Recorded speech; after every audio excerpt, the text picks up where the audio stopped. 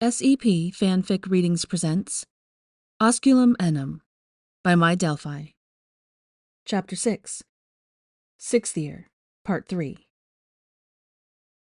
Malfoy's mouth was infuriatingly distracting. While Hermione tried to come up with reasons why she should be allowed to worry about whomever she wanted, even Slytherins who had at times been quite nasty to her, before beginning to act like the most intriguing enigma, Malfoy's silky tongue brushed against her lips and, oh. Hermione sighed quietly as she sunk into the kiss. Malfoy's fingers were nice and warm where they caressed her jaw, sliding into her hair and gently tugging on her curls. A surprised gasp escaped her, and she could feel him smile against her mouth. Her first instinct was to shove him away, or maybe kick his shin. But then he crowded closer, and Hermione melted against him, lowering himself to his knees between her legs. The warmth of his body radiated against her own, making shivers race down her spine. He pushed against her, or maybe Hermione tugged him down with her, until she was laying on her back. The stairs were uncomfortable and pushed into her back painfully, and she hissed quietly into the kiss. Almost immediately, Malfoy pulled away, and that was not what she wanted at all. But before she could make a noise of protest or pull him back towards her, he was holding his wand, and then magic whispered through the air, and suddenly the hard stairs were soft and comfortable. Cushioning charm, Hermione supplied helpfully, while Malfoy's wand clattered to the ground because his hand was back in her hair and his lips were meeting hers again. She welcomed the intrusion of his tongue with a small noise, trying to copy his teasing and careful licks. Hermione was all too aware that she lacked experience when it came to kissing.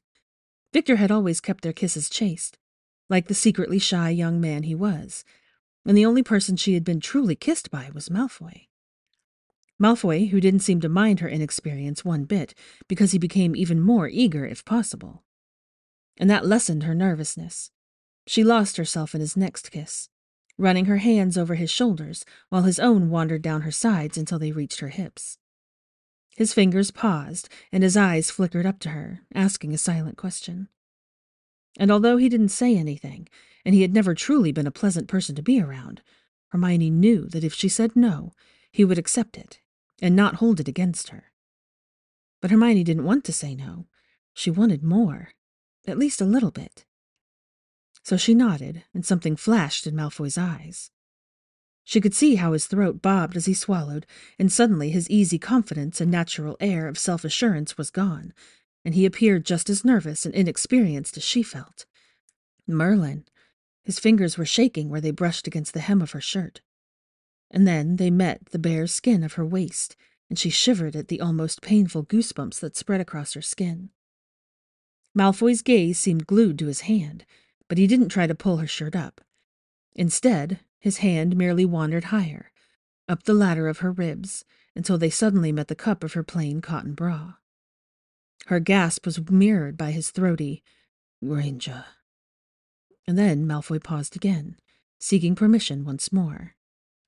Hermione nodded, arching her back slightly so that she was pressing her chest against his hand, and that was all the confirmation he needed. His fingers pushed against the wiring of her bra, moving it aside until he was able to cup her breast. The noise that escaped the back of his throat sounded almost pained. His head dropped against her shoulder as his fingers flexed. "You shouldn't let me do this," he whispered, lips brushing against her skin. "You're so pure, so good. I'm not right for you." Malfoy sounded almost feverish, but he didn't remove his hand. Shushing him, Hermione wrapped her arms around his shoulders and held him close as he explored. It felt strange to have someone else touching her like that. Strange, but nice and exciting, and a surprised whimper escaped her when his thumb brushed against her pebbling nipple, and Malfoy's body jerked, his hips flexing unintentionally. It made something warm and solid grind against her core, and a high, needy noise echoed from the walls. She needed a second to comprehend that it had come from her, and she didn't find it in herself to feel ashamed. Not when she felt so good, tingling and light and warm and wanton. Her thighs closed around his hips almost like a reflex, as if trying to pull him closer, getting him to do it again. "Granger." Malfoy breathed reverently into her neck, and Hermione could already feel herself grow impatient when he did it again. The movement was stilted and awkward, and Hermione was suddenly flooded with the realization that maybe Malfoy hadn't done this before either. He was certainly an experienced kisser, but that seemed to be about it. Hermione wondered if that time at the Yule Ball had been the first time Draco Malfoy had touched a woman's chest, and if this was another first for him as well. But if he got to explore, why should she not? Removing one hand from his hair, she hesitantly snuck it between the two of them to brush against the collar of his dark shirt. Malfoy seemed to understand what she was trying to do, because he brought a bit of space between them so she could move better. It also gave her a chance to see his face, and for the first time since the beginning of the school year, he looked entirely unguarded. There were 2 blotches of pink high on his sharp cheekbones, and his hair was deliciously tousled.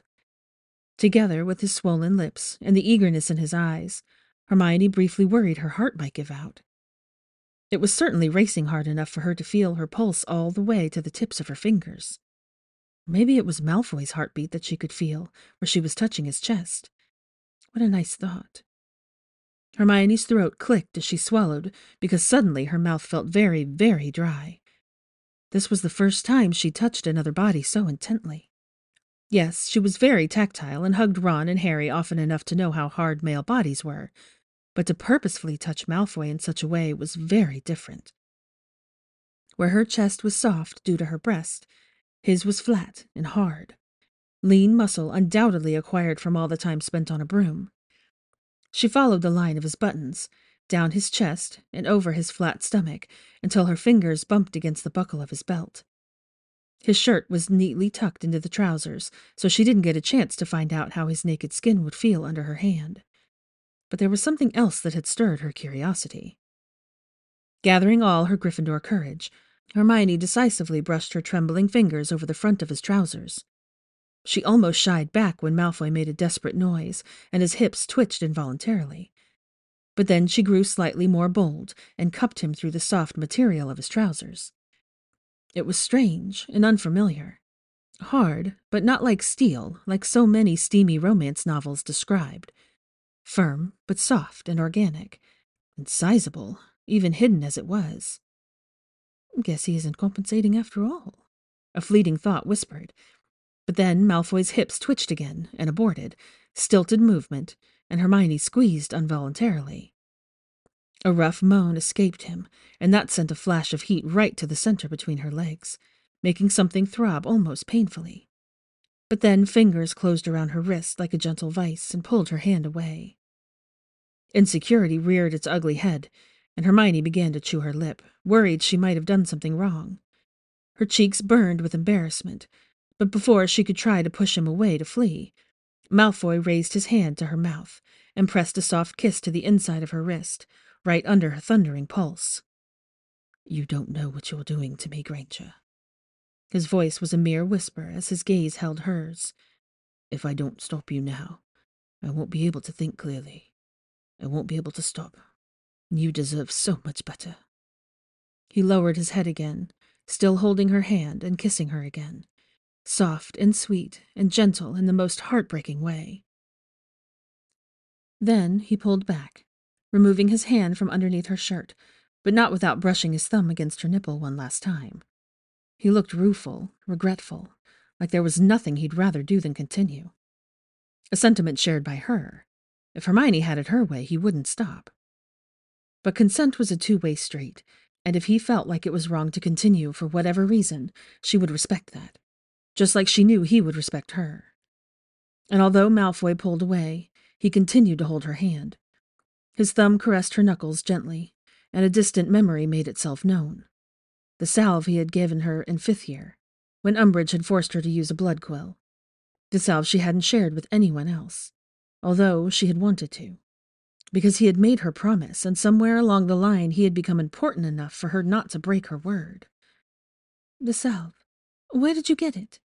Knowing Malfoy's affinity for potions and his creativity, Hermione wouldn't be surprised if he had come up with it himself. He was clever like that, and had the ability to follow his instinct and go beyond what was written in the textbooks, something she admired as much as she envied it. While she didn't mind trying her hand at new charms, Previously unexplored ways of arithmancy and spell construction. She had not once dared to stray from the potions textbook. She was all too aware that tinkering with potions was not her strength. Curse Slughorn and his ignorance. Malfoy deserved a spot at Slughorn's dinner party so much more than she did. Snape. Malfoy shrugged softly. He started supplying us with this the moment Umbridge used that damn quill on one of the Slytherin students.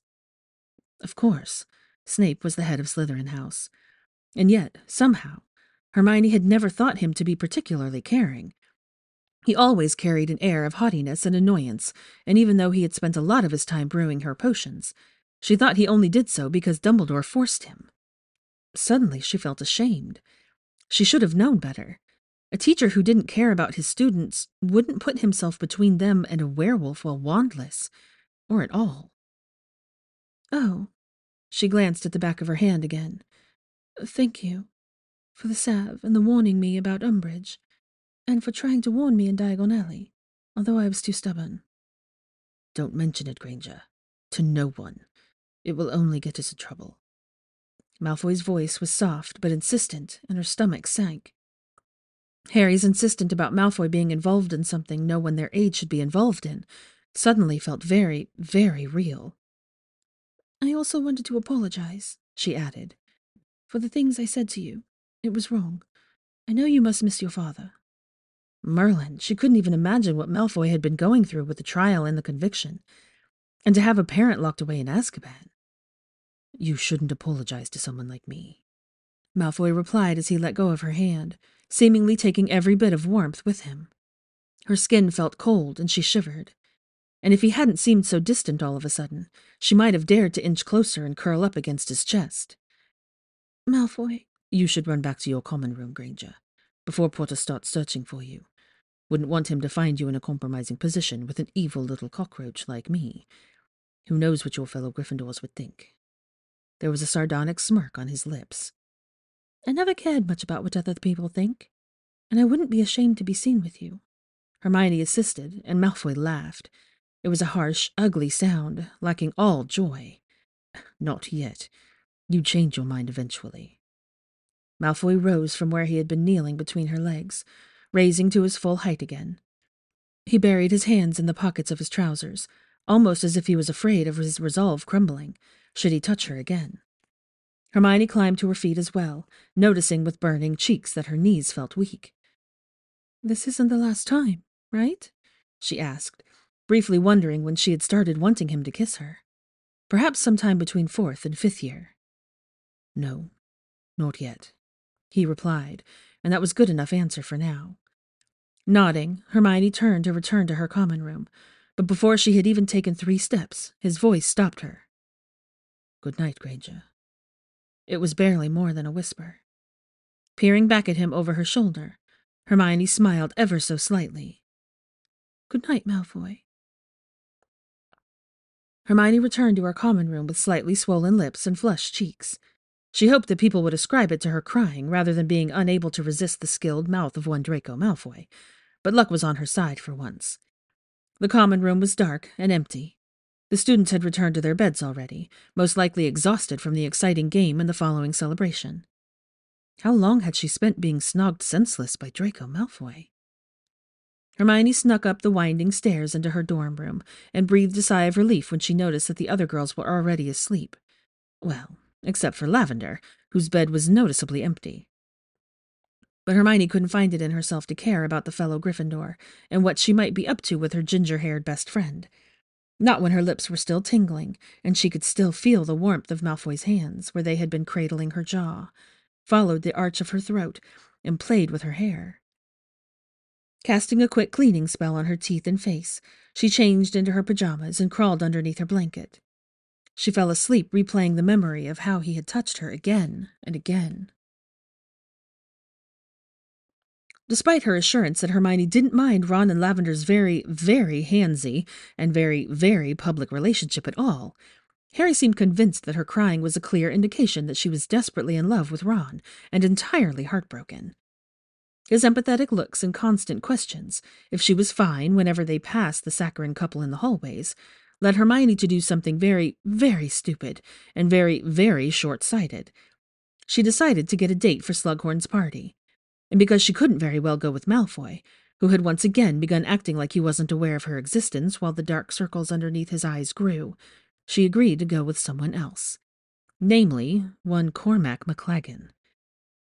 Hermione realized how much of a mistake that had been the moment they arrived at the party, because he immediately put an arm around her waist, his hands resting far too low for her taste.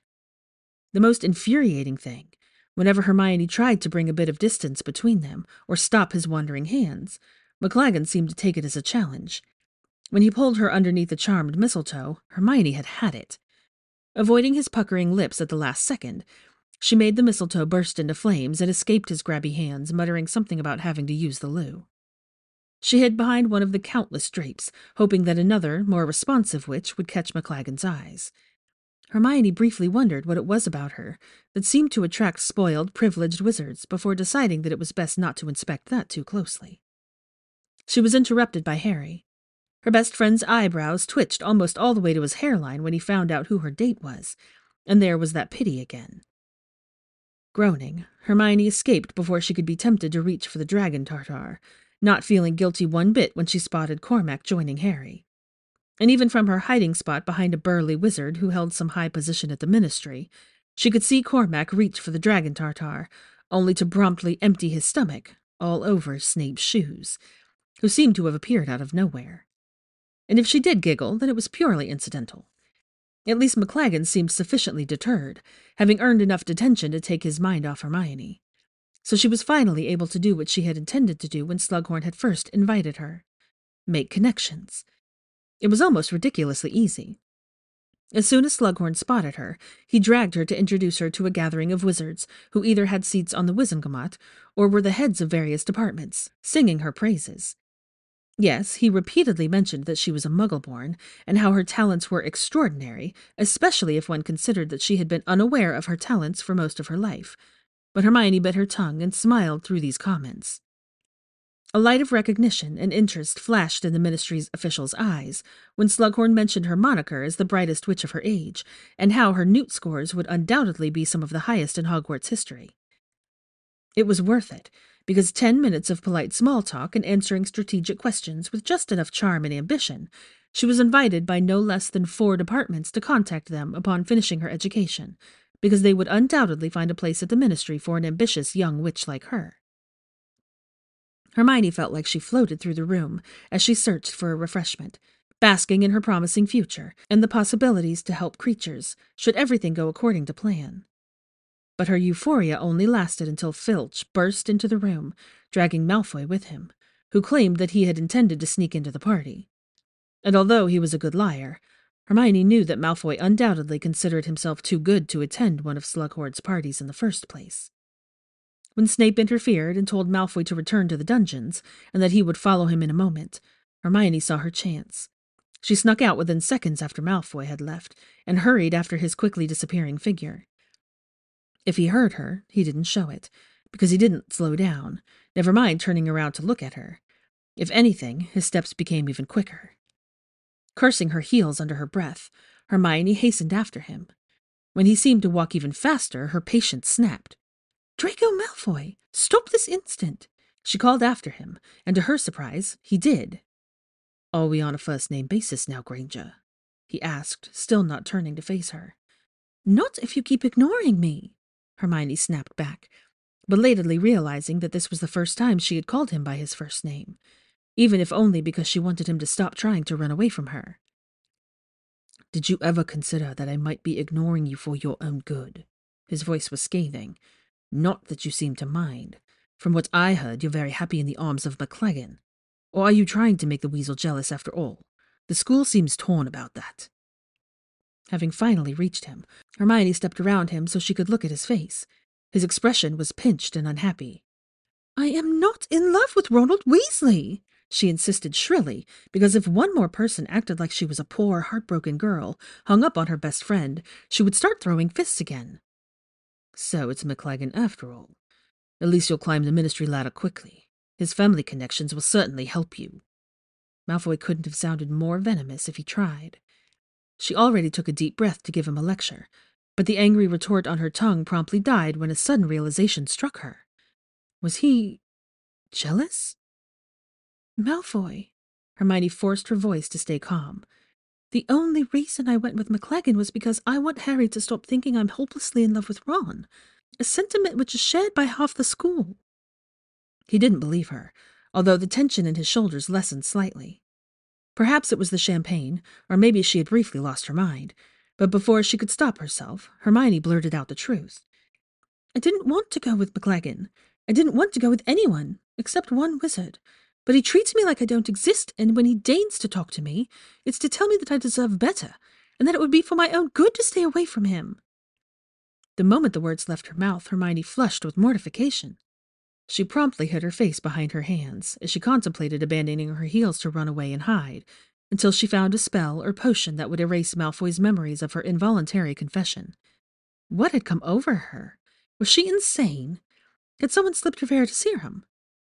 Before she could flee, fingers were closing around her wrists and pulling her hands away.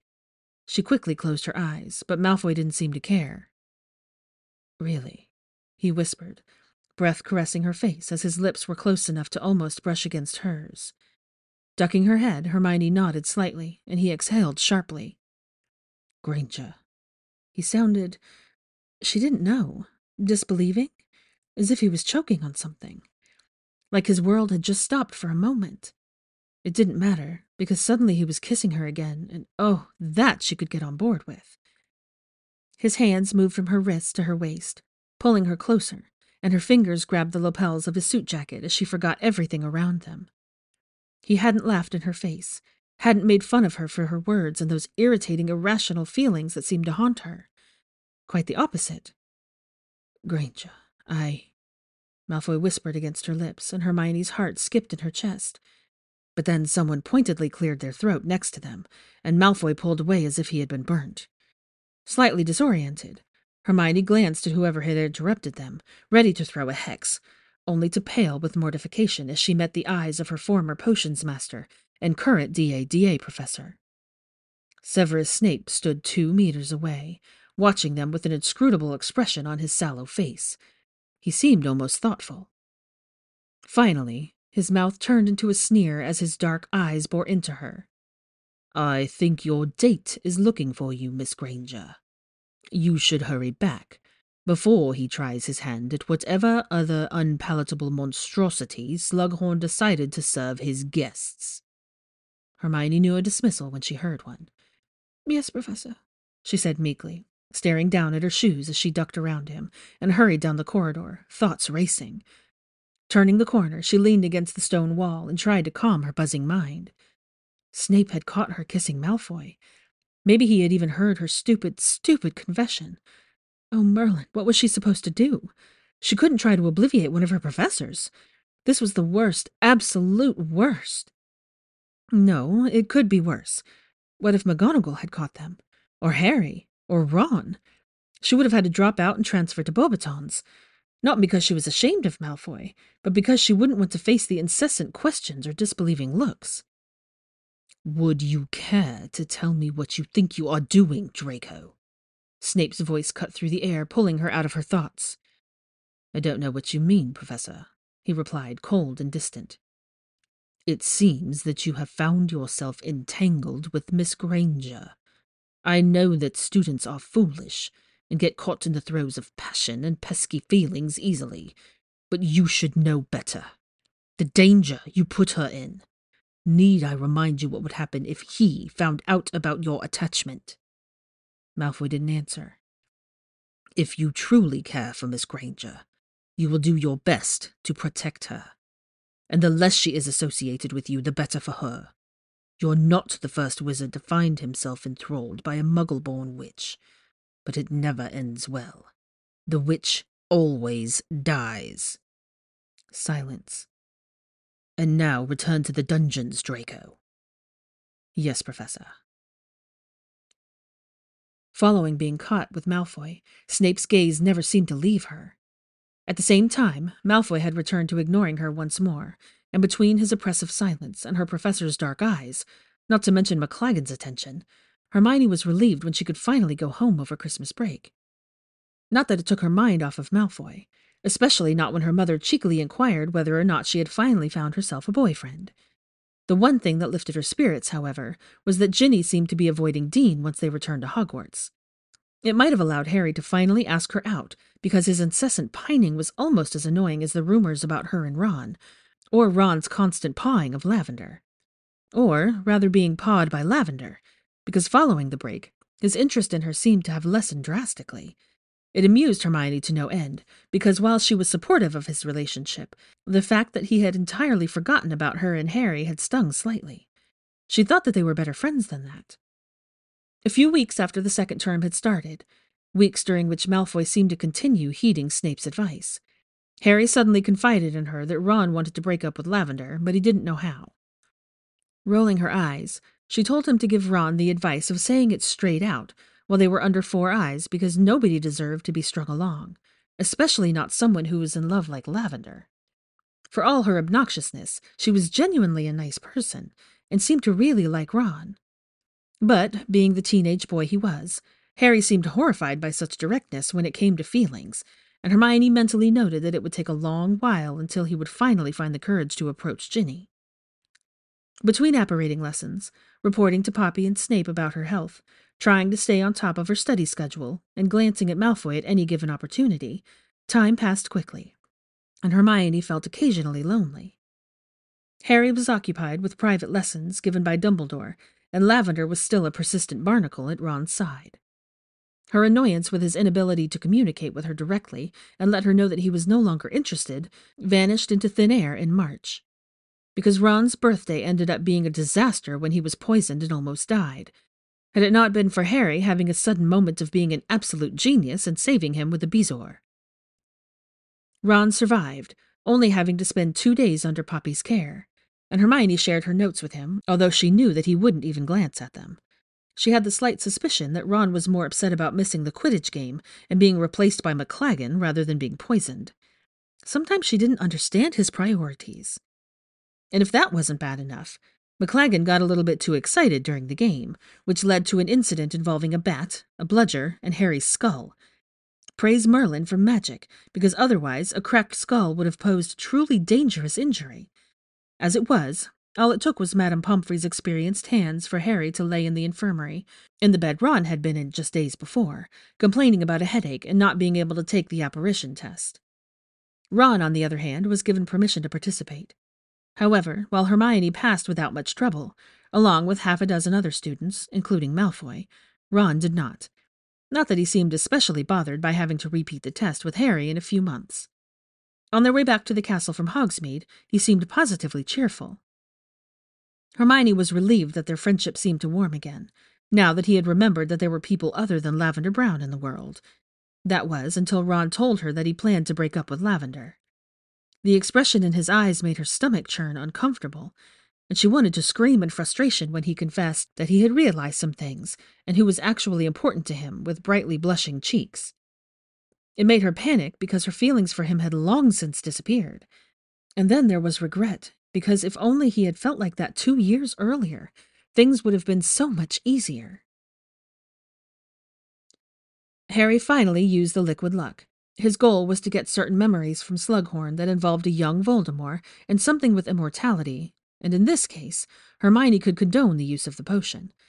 At least he wasn't using it to get an advantage in his newts or to pass his apparition test. He was successful, which wasn't a surprise since that was the purpose of the potion. What exactly he had found out, he wasn't willing to share, being sworn to secrecy by Dumbledore. It bugged Hermione, but then she remembered that she was keeping secrets as well, and wasn't in a position to judge or reprimand him.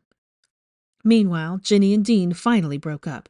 Ron found the confidence to end things with Lavender, and then Katie Bell returned, which led to Harry starting to talk about Malfoy being a Death Eater once again. Hermione continued to deny it, convinced Harry would continue to voice his suspicions, but leave it at that. But then he returned to the common room shaken and pale, his trousers drenched with water and blood. When they finally got him to talk, Hermione almost fainted. He had found Malfoy in one of the bathrooms. He had tried to get a confession out of him. One thing had led to another, and they had pulled their wands, and he had used one of the spells out of his potions book, something called Sectum Sempra. I didn't know what it would do. I didn't want to hurt him like that. There was so much blood, and Malfoy wasn't moving, just lying there, and then Snape came in and used a spell. Hermione had briefly worried she might throw up. Is he all right? She had croaked out, and almost sobbed in relief when Harry had shakenly nodded his head, muttering about Snape having taken him to the infirmary.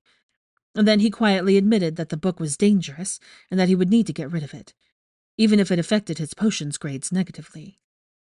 Hermione absent-mindedly agreed, but all she could think about was Malfoy.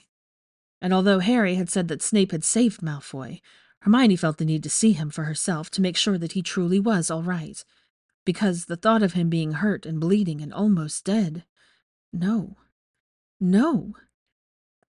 Casting a disillusionment spell on herself, she snuck out of Gryffindor Tower long after curfew. As a prefect, she was aware of patrolling schedules and where the others would be searching for students. The infirmary wasn't an especially popular spot for making out, and so it was rarely patrolled, and unless Malfoy's injuries were so serious that Madame Pomfrey would spend the night in her office in case of an emergency, she should be able to make sure that he was fine without any problems. Pushing the door to the hospital wing open, Hermione slipped inside. She held her breath, but Madame Pomfrey's office was dark, just like the rest of the infirmary, except for a small ball of light hovering on the nightstand of the only occupied bed. Hermione's heart was thumping painfully against her chest as she approached Malfoy's prone form, and she was so overcome by worry that she didn't notice her disillusionment spell slithering off. He looked so pale. Too pale, almost like a ghost. At least they had given him a change of clothes so that he wouldn't have to sleep in his bloody and drenched uniform, even if the black pajamas only enhanced his sickly complexion. Hermione couldn't help herself. She reached for his hand, taking it in hers because she needed to feel his warmth, to feel that he was still alive, and as well as he could be. She only noticed that she was crying when hot tears ran down her cheeks. I thought I told you not to worry about me. A hoarse voice broke the silence, and Hermione looked up with a quiet gasp, only to meet familiar silver-blue eyes. Her cheeks flushed hotly that he had caught her standing over him while he was sleeping while crying. But then the hand in her grasp turned around and he suddenly linked his fingers with hers. I'm an independent witch. I can worry about whoever I choose, she whispered back, and his mouth twitched into a smile. Stubborn witch. You were supposed to stay away from me. Why did he sound so fond? You don't get to make decisions for me, Hermione sniffed as she hesitantly sat down on the thin mattress of the hospital bed. Besides, I wanted to see if I needed to make plans to bail Harry out of Azkaban, just in case you hadn't made it. A huff of laughter escaped Malfoy. Although it was dry and not particularly joyful, it was music to her ears. If anyone could, it would probably be you, he said tiredly, and she knew that the exhaustion etched in his face wasn't due to Harry's spell alone. It was deeper, bone-deep exhaustion that had built over the entire school year. Whatever he had been caught up in, it wasn't doing him any favors. You should rest, Hermione mumbled quietly, and Malfoy snorted. Rest is the last thing I'm currently thinking about, Granger. What are you wearing, by the way? Surprised, she looked down at herself. It was her normal sleepwear, a loose top and matching pink shorts. Nothing out of the ordinary. I'm wearing pajamas, just like you. Those are not pajamas, Granger. They're barely more than underwear, Malfoy murmured. That looks like something you should only show your husband. I don't have a husband, she retorted. Luckily for me. Otherwise, I might worry about being challenged to a duel for seeing you like this. It didn't stop his eyes from raking over her, lingering at the hem of her shorts that stopped just short of her inner thigh. And suddenly Hermione remembered that Malfoy was raised like the precious pureblood heir he was, and that wizarding society was at least a century behind the Muggle world. He probably blushed at the mere glimpse of an ankle or a collarbone. A small laugh escaped her at the thought of his undoubtedly scandalized expression, should he find out about G-strings or Muggle swimwear. If I had a husband, I think he'd rather challenge you for kissing me, all that time you touched me. No, she couldn't say it, not without feeling mortified. Merlin Granger, if I had any blood left, I would be blushing. Almost dying had unlocked another facet of him, his humor. But his words quickly made her sober up as she remembered where they were and why. "How are you? What did Madame Pomfrey say?" Hermione asked quietly, her eyes lingering on the pink line that peeked out of the collar of his shirt. "Nothing a few blood-replenishing potions can't fix. But Potter did leave me with some scars. I'll have to get him back for that." He sounded bitter, and Hermione immediately shook her head. "You'll do no such thing. I don't want to have to visit either of you in the infirmary again any time soon." She scolded, her eyes still lingering on his chest. From what Harry had told them, the spell had led to cuts on Malfoy's upper body, which had been bleeding profusely. "Go ahead, Granger. Assure yourself that Madame Pomfrey isn't as incompetent as most of the Hogwarts staff, before that frown on your face gets permanent," Malfoy muttered, gesturing towards his chest with his free hand. "Is it so hard for you to be nice?" Hermione wondered, not receiving an answer. But he had given her his permission, and Hermione knew that unless she could assess the damage for herself and make sure that he was truly all right. That didn't stop her fingers from shaking when she freed them from Malfoy's grasp and began to unbutton his shirt. Only a few, just enough to reveal some of his chest. There was a crisscross of pink lines. 4 freshly healed cuts adorned his upper body, all the way from his shoulders down to his waist. She could only imagine how much they must have bled, and how much Dittany it had taken to get them to heal like this. "Pomfrey said they will fade in time, but always be visible," Malfoy explained, and she could feel his chest rumble underneath her hands. Oh, Merlin! She was touching his naked chest. "Oh!" Hermione instinctively reached for her scar that sat neatly in the center of her sternum. Once a purple line, it had slowly faded until it was merely a flicker of silvery skin. Malfoy noticed because his eyes zeroed in on the low cut of her top. "I heard you were cursed in the DOM. A burning curse." "Yes," Hermione hesitated. "Do you want to see?" She whispered and heard Malfoy's throat click as he swallowed. He nodded, pushing himself up with a slight struggle. Hermione quickly reached towards him and pulled up his pillow so that he could settle comfortably against the iron headboard of the creaky bed. When she leaned back, he noticed how she had unintentionally allowed him a glance down her top, and that his eyes were still lingering on her chest. But Hermione wouldn't lose her courage now, not when she wanted this as much as he did. Shifting slightly to sit more comfortably, she began to pull up her shirt, only to be stopped by Malfoy. "May I?" he asked quietly. This time it was her turn to swallow dryly. Heart thumping heavily, she nodded in agreement, and allowed his hands to replace hers. But the angle was awkward, and he was clearly struggling to gather his strength. He had lost more blood than he wanted to admit. So Hermione made a bold decision. She shifted again, and simply threw a leg over his hip, not stopping until she was sitting in his lap, not unlike the time on the train at the end of 5th year. Only this time, she felt something hard and warm press against her, even through the blanket that covered Malfoy's lower body. "Is this okay?" she whispered, worried that it might be uncomfortable for him, but Malfoy nodded before she even had finished the question. "More than," he assured her. Then his hand settled on her waist again, fingers slipping underneath her top. His eyes met hers again, confirming that she was still consenting, and then he pulled up her pajamas. Hermione only remembered that she wasn't wearing a bra when Malfoy suddenly inhaled sharply. Cheeks burning, she withstood the urge to cross her arms and hide her revealed chest, worried that it might disappoint him. She was all too aware that Ron had repeatedly raved about Lavender's lush chest, and although she tried not to let it bother her, suddenly her insecurities were back. It wasn't like she was entirely flat, but it was barely more than a handful, if that. "You're so—" Malfoy's voice died, and Hermione was about to tug her top back down when he seemed to remember how to form words. "Pretty." "Oh," she whispered, only now recognizing the glint in his eyes for what it was. Desire. He desired her. He didn't see faults or flaws. It stunned her enough that she didn't protest when he pulled off her shirt the rest of the way, helping him pull it over her head and free her arms. Then he dropped it on top of the blankets carelessly, his gaze still transfixed on her naked breasts. It was only when he raised a finger to touch the silver line between them that she remembered what she had initially wanted to show him. Can I? His hands twitched, and Hermione didn't need him to elaborate. She nodded, the memory of his hand underneath her shirt all too present. But to her surprise, he didn't cup her chest. Instead, he reached for her hair, gently removing the clip that held her curls in place until they were spilling over her shoulders, just long enough to reach her pink nipples. You don't know how often I thought about this, Granger. About you, Malfoy confessed. Ever since the Yule Ball. His voice broke off at her quiet gasp.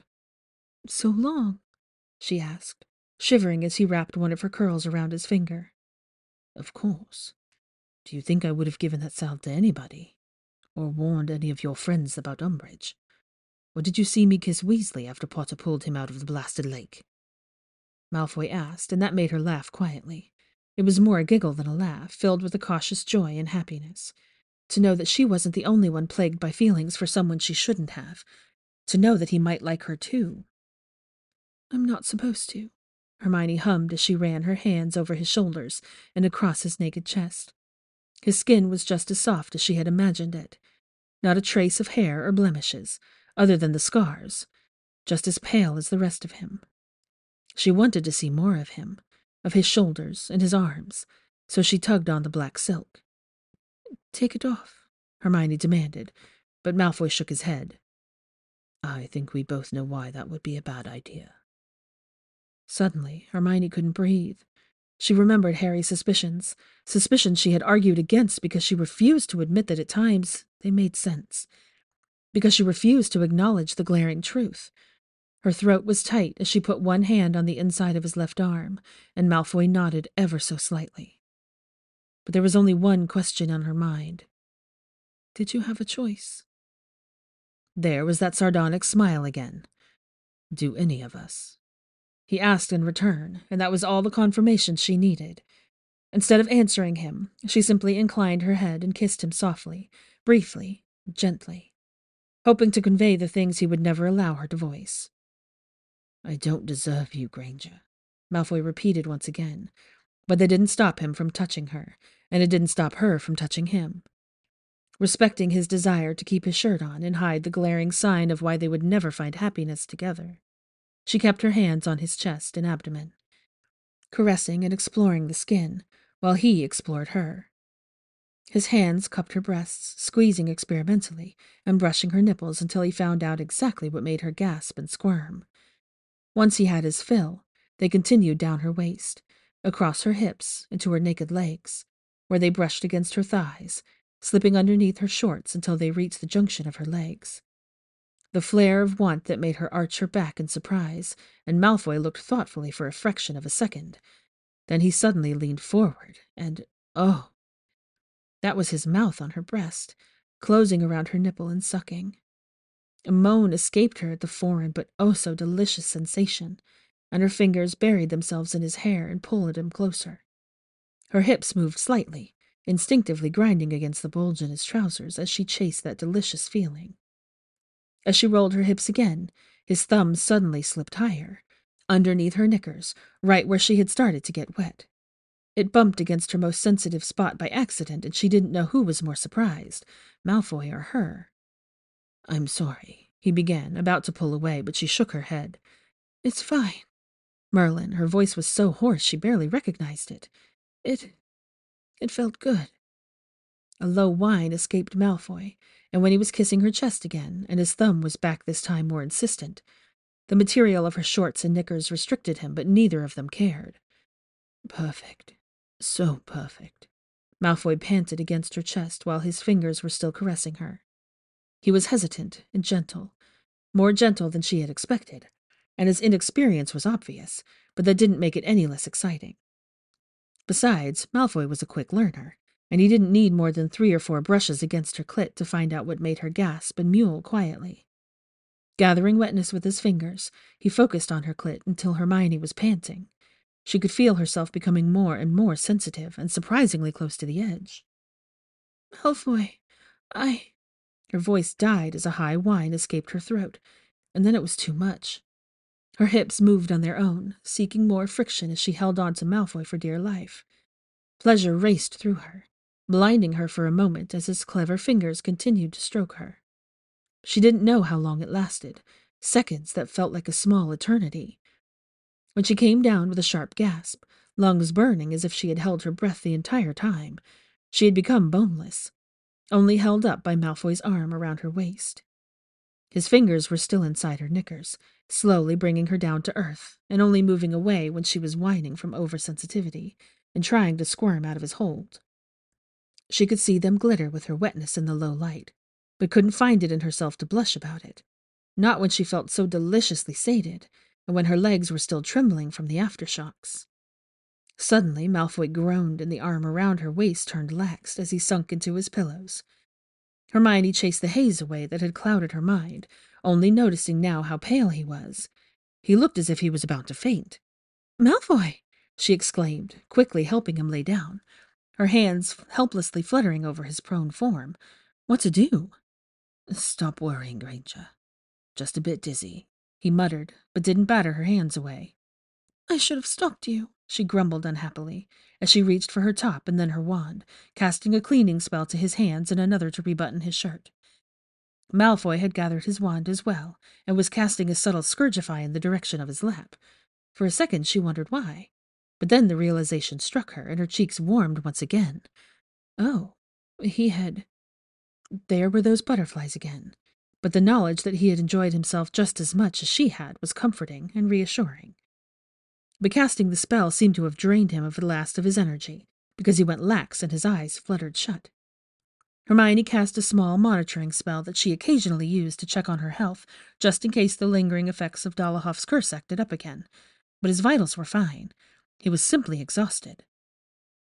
Slowly, she climbed off his lap and straightened her clothes. When she looked at him again, he seemed fast asleep. It made him look strangely vulnerable, in a way that she had never seen before, and the urge to protect him arose in her. So Hermione carefully tugged his blankets higher until he was sufficiently tucked in, and brushed a stray lock of his hair out of his face. Then she put his wand on the nightstand and was about to disillusion herself when his voice stopped her. "Don't leave," he murmured. His eyes still closed, but one arm had snuck out of the blankets and was reaching for her. "Just a little longer." Hermione knew it was risky, that Madame Pomfrey might come in to check on him, but she couldn't find it in herself to care. Instead, she sat down on the side of his bed again, taking his hand in hers. She stayed until his breathing had evened out, and his hand had gone lax. Then she tucked him in once again and left, but not without brushing a kiss against his forehead. It was late enough that even the prefects had undoubtedly returned to their respective houses, which was why a small scream escaped her when she slipped out of the infirmary and found herself face to face with none other than Professor Snape. "Out after curfew, Miss Granger," he drawled disapprovingly, and Hermione closed her eyes. She would get so much detention, months and months of detention, and he'd undoubtedly deduct countless house points. "Do you have anything to say for yourself?" her professor continued, and Hermione shook her head. "No, I'm sorry, sir," she whispered, peeking out at him through her unruly hair. He was once again staring at her with his inscrutable expression that he had already worn when he had caught her and Malfoy in the middle of the hallway. "I shall escort you back to your common room to ensure that you won't find yourself in places you shouldn't be, Miss Granger." "Yes, sir." Hermione ducked her head and followed him dutifully through the sleeping castle. Her mind was reeling as she tried to come up with arguments or ways to prevent him from informing McGonagall, or Merlin forbid, the headmaster, about having caught her sneaking out of the infirmary. "Professor," she began as they were approaching the sleeping portrait of the fat lady, but he didn't give her the time to say anything. Instead, he suddenly pulled his wand, and then the sensation of an egg cracking and spilling over her head engulfed her as he cast a disillusionment charm that was undoubtedly much more effective than hers. "Quiet, Miss Granger." He straightened and stared down at her judgmentally. "You will hold your tongue and not speak until I dismiss you. What you and Mr. Malfoy are doing is beyond foolish, and puts both of you in more danger than you can possibly comprehend. There were Muggle-born witches before you who were too close to wizards they shouldn't have associated with, and I will not stand by and watch the same fate befall you. I've spent far too much time brewing those blasted potions for you, just so that you can throw yourself headfirst into danger." Even if she had found her voice, Hermione wouldn't have known what to say. "I dislike repeating myself, Miss Granger. But since Mr. Malfoy is clearly incapable of heeding advice, I shall try my luck with you. Stay away from him, as far away as possible. And if I catch you out past curfew again, even if it is to alert the headmaster of a dragon wreaking havoc in the entry hall, I will make sure that you spend every evening in detention until you have taken your newts. Is that clear?" "Yes, Professor." "Good." He ended the spell before pointing his wand at the portrait guarding Gryffindor Tower. It opened without the fat lady waking up, ensuring that her little nighttime adventure stayed between herself, Malfoy, and her professor. "Good night, Professor. And thank you," she whispered as she stepped into the common room. "Don't test my patience, Miss Granger." Then the portrait swung shut. Heart still racing, Hermione hurried into her dorm room and pulled the curtains of her bed shut. Only then did she realize that Professor Snape hadn't even deducted house points. Hermione spent the next week blushing at random intervals as she remembered her night with Malfoy. Malfoy, who was soon dismissed by Pomfrey and ready to return to his dorm. But this time, he didn't go back to ignoring her. Quite the opposite. Although he never approached her, his gaze seemed to linger on her. Much to Professor Snape's annoyance, as it seemed, because her DA professor was back to watching her like a hawk, and making pointed inquiries whenever she had returned to the hospital wing to make sure she was responding appropriately, now that they were reducing the potions in an attempt to taper her off them entirely. In return, Hermione tried to act like the perfect, diligent student who wouldn't dare to break any rules, going as far as leaving the library on time and spending as much time as possible with her friends, which included attending the last Quidditch game of the year with as much cheer as she could fake. Which wasn't much, because Gryffindor won once again and put everybody from their house into a cheerful mood. There was another celebration, this time without Lavender dragging Ron into a secluded corner. Instead, it was Harry who got a kiss. But much later, and in private, which Hermione only found out when he confessed it to her with slightly pink cheeks. Apparently Ginny was entirely over Dean, and had now realized how she felt for Harry. Good. They were well suited for each other. Because whenever things looked good for Harry, a catastrophe quickly followed. And it did. It was only a few weeks before the end of the year when Hermione hurried out of the library, once again late. She hadn't intended to break curfew, but she had gotten caught up from studying and forgotten the time. Shouldering her satchel, she waved a quick goodbye to Madame Pince, who was sorting the last books into a high shelf before undoubtedly locking up, and made her way towards Gryffindor Tower. She barely made it down the corridor when she spotted Malfoy hurrying in her direction. He looked frazzled, almost panicked, and promptly broke into a sprint when he saw her. "Granger." His voice was thin as he grabbed her arms, holding her in place. "Malfoy, is everything all right?" Good Godric, he looked as pale as he had when Harry's curse sliced him up. "Has something happened?" "No, not yet anyway." He glanced over his shoulder almost frantically. "You need to return to your dorm right now and stay there. Do you hear me?" Merlin, he looked as if he would throw up. "Why? What is going on?" Fear started to prickle at her neck. "I can't tell you. It's not important. You need to listen to me. Return to your common room now." "Not unless you tell me what's going on." Hermione was tempted to stomp her foot, but Malfoy simply shook his head. "Please, Granger," he begged. "I can't risk. You need to." "Malfoy," she said sharply and put her hands on his cheeks, almost flinching away when she noticed how cold he was, as if all warmth had left his body. "Tell me what's going on." "I can't." Malfoy sounded pained. "Just please." "Okay. I will go to my common room, I promise." She tried to soothe, and her heart ached when she saw relief flare at his eyes. "Good, good, yes." Now he was frantic again. His hands moved away from her arms, and he reached into the pockets of his robes, procuring something silver. Before she could ask him what it was, he had already grabbed her hand, and then something cool was touching her skin, feeling like metal. When he pulled back to reach into his pockets again, she realized that he had attached a bracelet to her wrist. And not just any bracelet.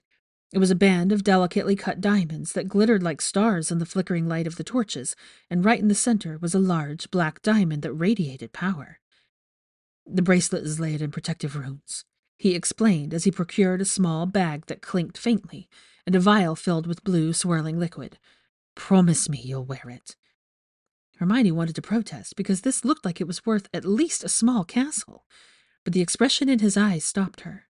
Something was happening, something significant, something that would change their lives and the world forever. War. So she merely nodded wordlessly and blinked rapidly to chase away the tears.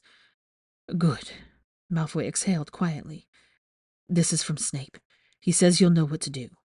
He handed her the clinking bag, and then he held out the vial. And this is from me. What is it? Hermione asked, peering at the blue liquid. A mild sleeping draught. It will last 6 hours. Malfoy glanced over his shoulder again. I need you to go to your dorm and take it. Why? Because I can't risk you getting involved, Granger. I can't. I need to know you're safe, at least for now. His voice was a mere whisper, and Hermione was already about to shake her head when he suddenly leaned forward and kissed her. Please, Granger. Promise me you'll go to your dorms, lay down in your bed and drink the potion. Please, promise me. She wanted to protest desperately, but the pain in his voice stopped her. What about my friends? She wouldn't simply lie down and take it while leaving her friends to walk headfirst into danger. They're safe. They're not the target. But you are. There are some who want to find you specifically, and I need to make sure you're out of reach. They won't be able to get to you. His words were almost the same as in Diagon Alley, when he had first warned her that she had a target on her back. Apparently, Dolohov wasn't the only one after her. Okay. Her own words were shaking. I promise. I promise I'll go to my dorm and take it. Malfoy's eyes fluttered closed, and he exhaled with something akin to relief. When they opened again, they were filled with pain and regret. Before you go, I need you to know. His tongue darted out as he wet his lips nervously. The things you said at Slughorn's party. What you feel. It isn't wasted. And if things were different, I would... It doesn't matter. But I need you to know that I'm sorry. For everything. And then he pulled her into another kiss. A kiss that tasted of apologies and tears and goodbyes, before he promptly stepped back. You need to go, now. Head swimming from his words and his confession and his kiss. Hermione blinked at him. She couldn't leave him like this, not when there was so much to say, but she knew that they didn't have enough time. Promise me that you will stay safe, Draco. His first name spilt from her tongue effortlessly, and suddenly she regretted not having used it earlier. Only if you promise the same, Hermione, he whispered back. Nodding once, Hermione turned around and hurried back to her common room, clutching the bag and vial against her chest. She didn't glance back, knowing that she would break her promise to him if she would. Instead, she marched on, past the fat lady and through the still lively common room. She told Ron that she was tired when he tried to convince her to join him for the game of wizard chess, changed into her pajamas and crawled into her bed. She closed the curtains, tried to force the knot in her throat down, and brought the vial to her lips. She awakened when the sky turned gray to a different world. Death Eaters had infiltrated Hogwarts and destroyed the Great Hall, as well as Hagrid's hut. Snape had killed Dumbledore, and the war had begun. Draco had let the Death Eaters into the castle through a vanishing cabinet that he had secretly repaired in the Room of Requirement, disarming Dumbledore on top of the astronomy tower and making it easy for Snape to kill their headmaster. Hermione's heart shattered.